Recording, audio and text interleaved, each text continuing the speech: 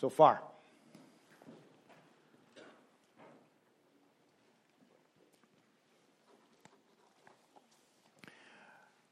Brothers and sisters, this past year the church celebrated 500 years since the Protestant Reformation.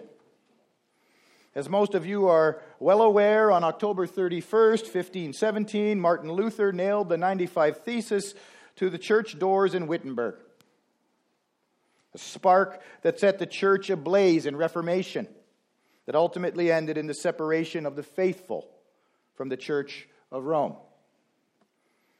In the weeks and months leading up to this historic commemoration, there was much study of the people and the events that converged to cause this monumental event that rocked the world some 500 years ago.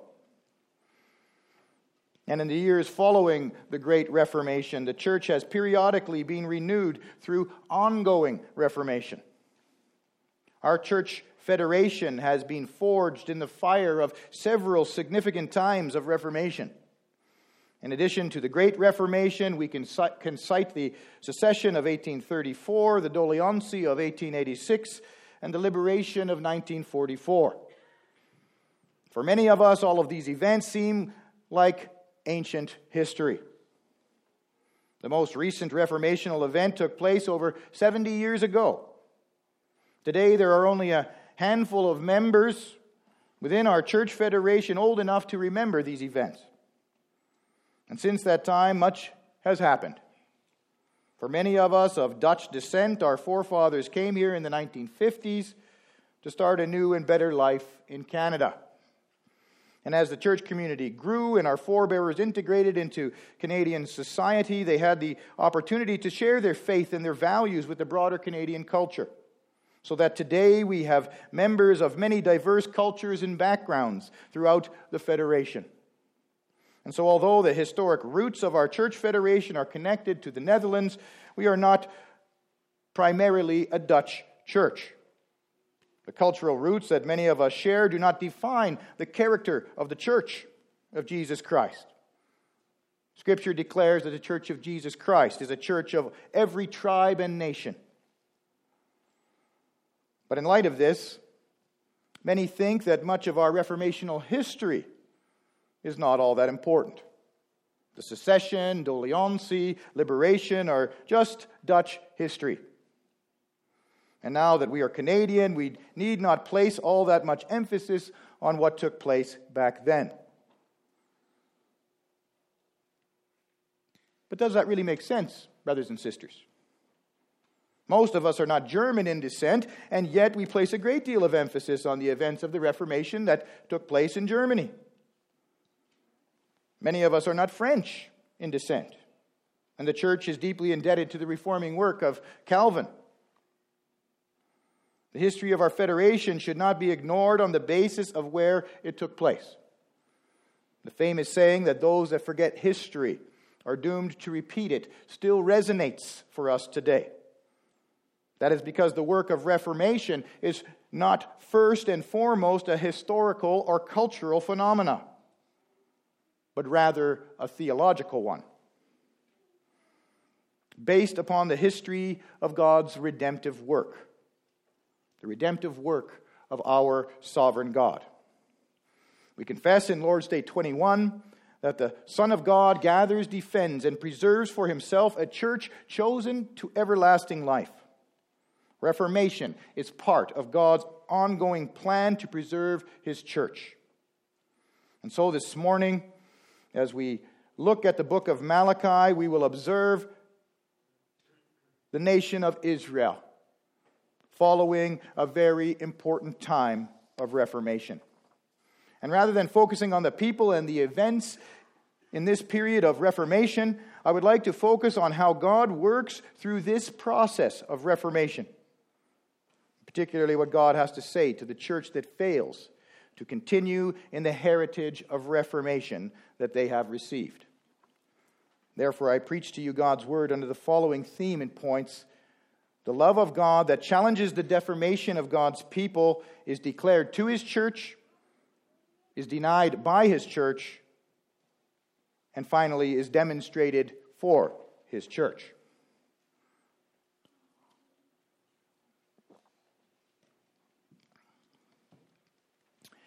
Brothers and sisters, the book of Malachi begins after a time of great reformation.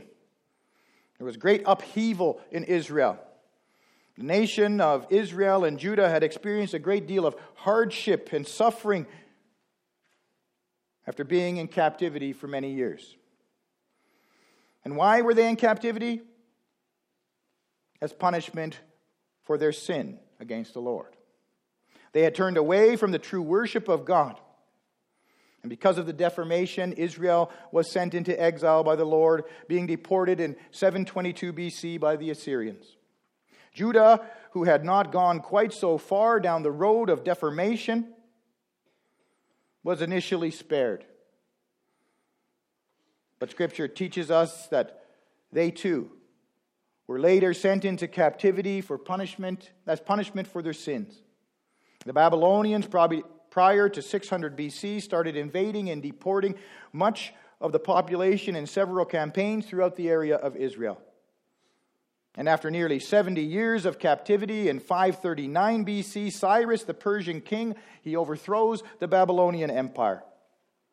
And 1 year later, he issues a decree that the Jews in exile be allowed to return to Jerusalem. This is the first in a string of events that led to the restoration of Israel. Several years later, in 520 BC, Darius, the subsequent king, sends Zerubbabel, the priest, back to Jerusalem to begin rebuilding the temple. This temple had been destroyed by one of the previous invasions by the Babylonians. But by 515 BC, the temple was rebuilt. And the following year, many exiles would return. In 458 BC, Ezra the scribe also returns to Jerusalem with a new group of exiles, followed by a large assembly accompanying Nehemiah, the king's cupbearer, in 445 BC. And it's in this time of Nehemiah that Malachi prophesies to God's people in Jerusalem. And so the prophecies of Nehemiah provide us with much of the historical background we need to make sense of our text this morning. In Nehemiah, we read about a wonderful time of reformation. The people who had lived in exile had returned, restored by their loving God. The temple that had laid in ruins for the years of captivity was now rebuilt. And Nehemiah continued the restoration of Jerusalem, the symbol of God's church, by rebuilding the protective wall surrounding the city. And inside the city, a great spiritual reformation had also taken hold. The covenant had been renewed with the reading of the law, and the people had responded with a confession of their sin. And when the walls around Jerusalem were complete, it was dedicated with great joy and celebration to the Lord for his goodness. Nehemiah 12 tells us that the Levites and priests purified themselves and then purified the people. And in the final part of chapter 12, we read that the temple service was put in order and that the community willingly gave so that the work of the Lord could continue in the temple as it had prior to the exile. There was a great deal of zeal expressed by the people for the work of the church. And yet in our reading in chapter 13, we find that it doesn't last very long. But initially in chapter 13, we learn that not only was it in their hearts to give, but that they willingly obeyed the law of the Lord. Many years of exile had left the people ignorant of the Lord's command. But when we read that no Ammonite or Moabite should enter the assembly of God because they had treated the Israelites so badly at their arrival, our reading tells us that the people responded immediately. Nehemiah 13 verse 3 tells us that as soon as the people heard the law, they separated from Israel all those of foreign descent. And that is the character, brothers and sisters, of Reformation. Reformation occurs when the church comes to the realization that they have drifted away from the truth of God's word. And in a spirit of joy, they embrace that truth once again, willingly and obediently returning to God's word. And that's what we observe in the Great Reformation. Martin Luther rediscovered the truth of God's Word. And in a spirit of obedience and great joy, he embraced the historic Christian faith that is outlined in the 5 solas that come to us from the Reformation. Sola Scriptura, Scripture alone, the Bible alone is our highest authority.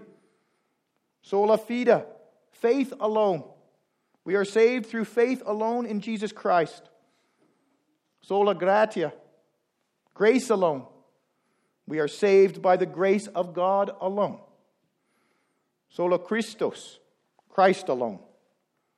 Jesus Christ alone is our Lord, Savior, and King. And finally, sola Dei gloria, to the glory of God alone. We live for the glory of God. This is the same historic faith contained in our confessions and defended over the past 500 years. This is our heritage, brothers and sisters.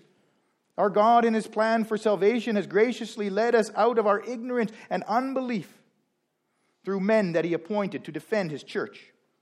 He has called His people to return to the glorious light of the gospel down through the centuries. He has defended and preserved His church.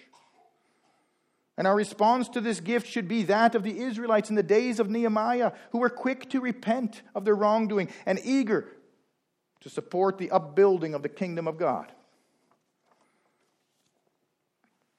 And yet this isn't often the case. Often it doesn't take long for the church to forget how God has graciously preserved His people. And people quickly fall back into the patterns of unbelief where they neglect the causes of the kingdom.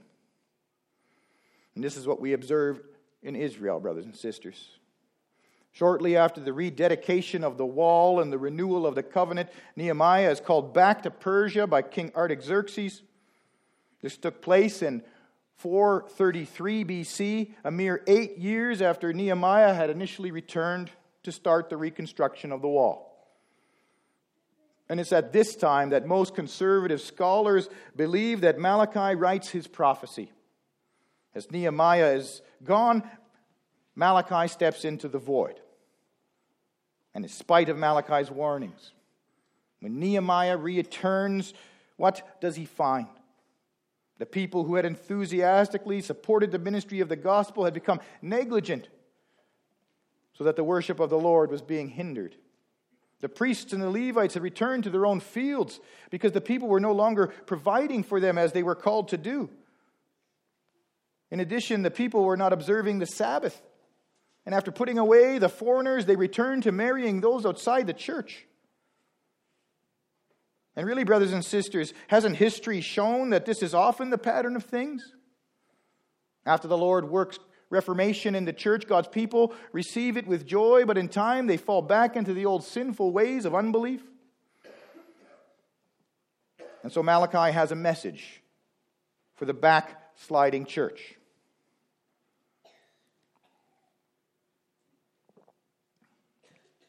Malachi begins by impressing upon the people that he does not come with his own words. No, the prophecy begins the oracle of the word of the Lord to Israel by Malachi. These are God's words for the people of Israel. Malachi is merely a messenger. In fact, his name literally means my messenger. And he comes with a particular kind of message, brothers and sisters, an oracle. This word is used to denote a message of the utmost importance. Often we think that the prophecy, such as Malachi, which is contained in the minor prophets, does not have the same weight and importance as some of the longer prophetic books. But this is simply not the case. The minor prophets receive that label simply because they are relatively short in length. But the message they contain is of utmost importance. The message was important for the Israelites back then, and it remains of vital importance for the church today. And so in verse 2, Malachi begins to relay the Lord's message to his people. He begins by laying out the facts in a very legal fashion. And the primary fact that he wants to bring to the Israelites' attention is God's love. I have loved you, says the Lord. Yahweh, the covenant God, declares to his people, I have loved you. This is the same message that the Lord proclaimed to Israel before the exile. In Deuteronomy 7 verse 6 we read, For you are a people holy to the Lord your God. The Lord your God has chosen you to be a people for his treasured possession out of all the peoples who are on the face of the earth. And it was for exactly this reason that the Lord had sent them into captivity to begin with. God wanted them to return because they were his treasured possession. Listen to the words of Amos 3 verse 2. You only have I known of all the families of the earth. Therefore I will punish you for all your iniquities. Remember, brothers and sisters, God punishes those that he loves, like a father punishes a child, so that they will return. The Lord in his love had gone to great length to restore Israel. And so God's treasured people had returned to Israel and to their God. What a great disappointment it must have been to our God to observe his people in short order returning to their sinful ways. And although Israel's repentance was so short-lived, our God does not turn away from them as you might expect. According to the Hebrew verb for love used here, his declaration of love was a declaration about past events that continued into the present. It was a declaration of his ongoing love. Our gracious God says to his people, I loved you then, and I still love you now. And so the Lord returns to his people with his declaration of love. And that is the same declaration that our God makes to his church. I have loved you. I have loved you by extending the covenant of salvation to you. I have loved you by fulfilling these covenant promises in the sacrifice of my one and only Son, Jesus Christ. And I have loved you by disciplining you and calling you to faith in him alone. And for those who have covenant children who have gone astray, this is a message of great comfort for us, brothers and sisters. Because the God who placed his seal upon those children in baptism has claimed them as his own. And like the wayward Israelites, he declares his love for them. They are his treasured possession, and our God calls them to return. And this call, brothers and sisters, is often executed through the discipline of the church. And that's one of the reasons why we teach that discipline is an act of love. But so often we overlook the fact that church discipline is intended by our God to be an act of love. Often we can respond in much the same way as the Israelites, in skepticism and unbelief, expressed in their words, how have you loved us? And so that brings us to our second point. The love of God that challenges the deformation of God's people is denied by his church.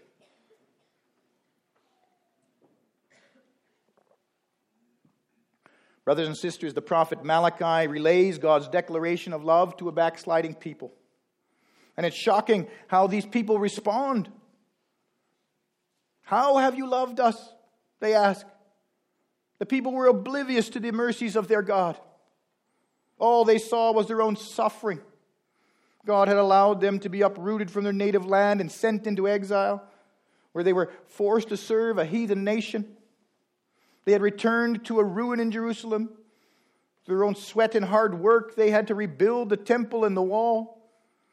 And although the temple was complete, it paled in comparison to the splendor of the former temple.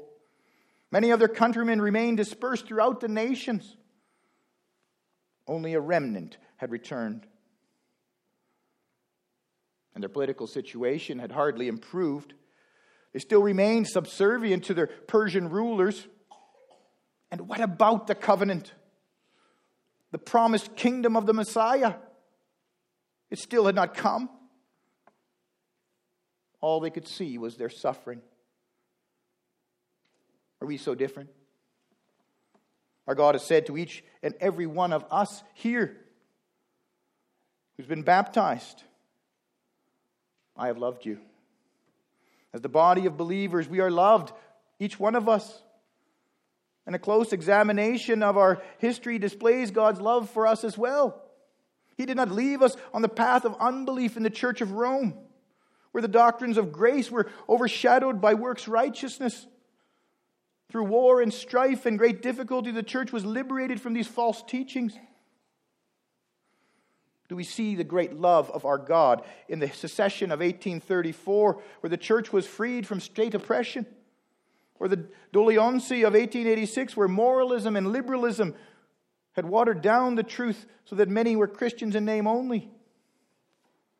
And do we remember God's love in the liberation, where our church federation was freed from hierarchy and unscriptural views surrounding the covenant?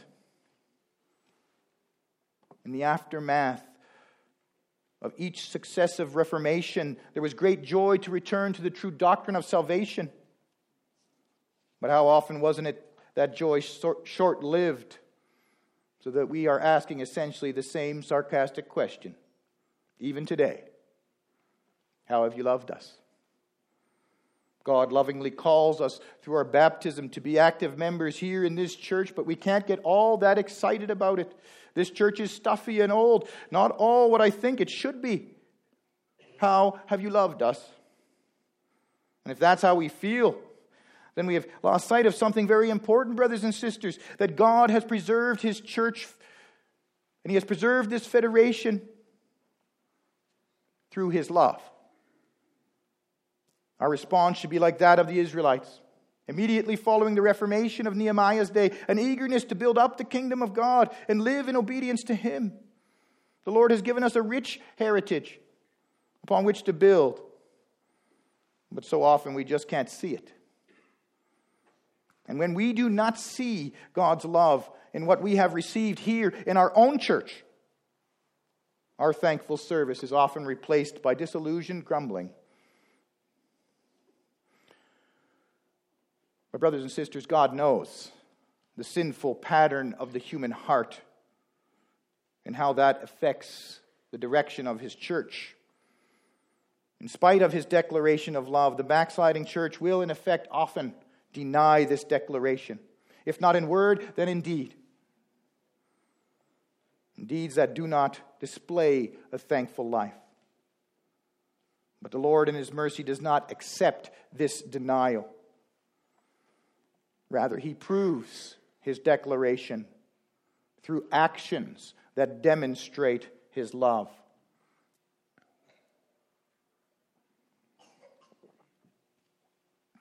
And that brings us to our final point.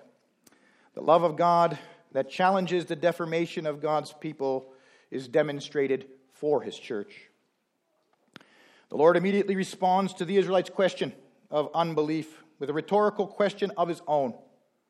Is not Esau Jacob's brother? Now you might be wondering, what does Jacob and Esau have to do with all of this?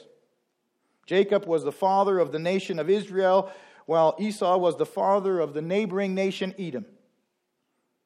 And we know the story. They were brothers. Esau the older and Jacob the younger.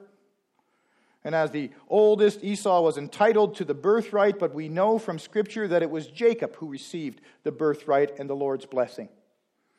The nation whom the Lord loved would come forth from the line of Jacob.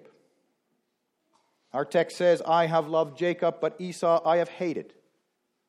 And through this comparison, the Lord goes on to explain how He has demonstrated His electing love in the events of history.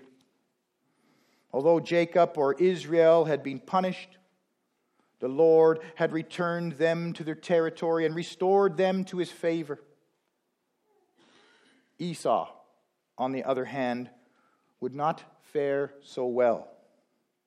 Although Edom had not experienced the same degree of political upheaval as Israel during the invasion of the Babylonians and the Syrians and the Persians, But the Lord would demonstrate his judgment upon Edom nonetheless. And there would be no return for Edom. God tells Israel, I have laid waste his hill country and left his heritage to the jackals of the desert.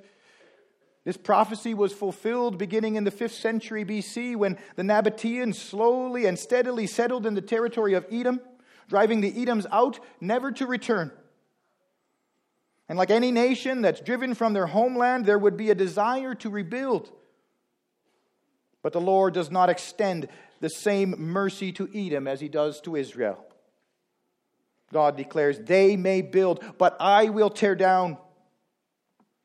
And the Lord's judgment does not stop there. No, Edom becomes the symbol of all those outside the covenant of God. They will be called the wicked country, and the people with whom the Lord is angry forever. There would be no opportunity for salvation. These events would take place for all of Israel to see. Our text says, your eyes shall see this, and you shall say, great is the Lord beyond the border of Israel. Our text reveals that God is sovereign over the events of Israel and of Edom. In our modern context, Israel is the church, and Edom is the world around us. And his message for the church, God's covenant peoples, remains. I have loved you, declares the Lord. You can see this by the fact that the Lord continues to preserve his church through all the ups and downs, through the trials and through the Reformation. While Edom, the world around us, goes down the road to everlasting destruction, never to return.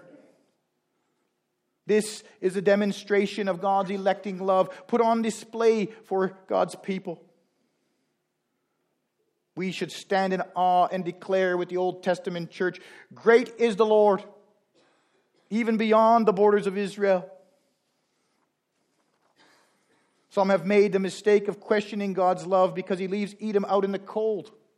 Romans 9 quotes Malachi chapter 1. As it is written, Jacob I loved, but Esau I hated. What shall we say then? Is there injustice on God's part? By no means. For he says to Moses, I will have mercy on whom I have mercy, and I will have compassion on whom I have compassion. So then it depends not on human will or exertion, but on God who has mercy.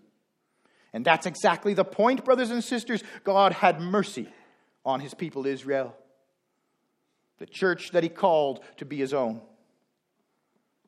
And that is what God demonstrates with his rejection of Edom, his electing love for his church, for whom he has extended mercy in Jesus Christ. Israel, his church, will not be abandoned by our God or torn down when they try to rebuild. No, you who have received the covenant promises of salvation are called, and though you fall, God calls you to return. When God declares his love for us, we should never respond, how have you loved us?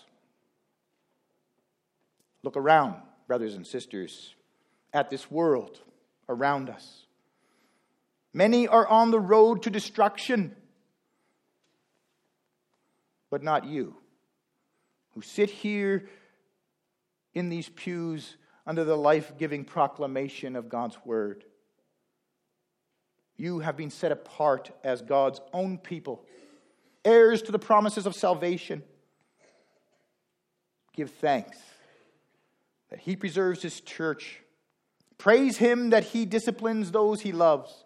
Be zealous for your church by showing the fruit of thankfulness.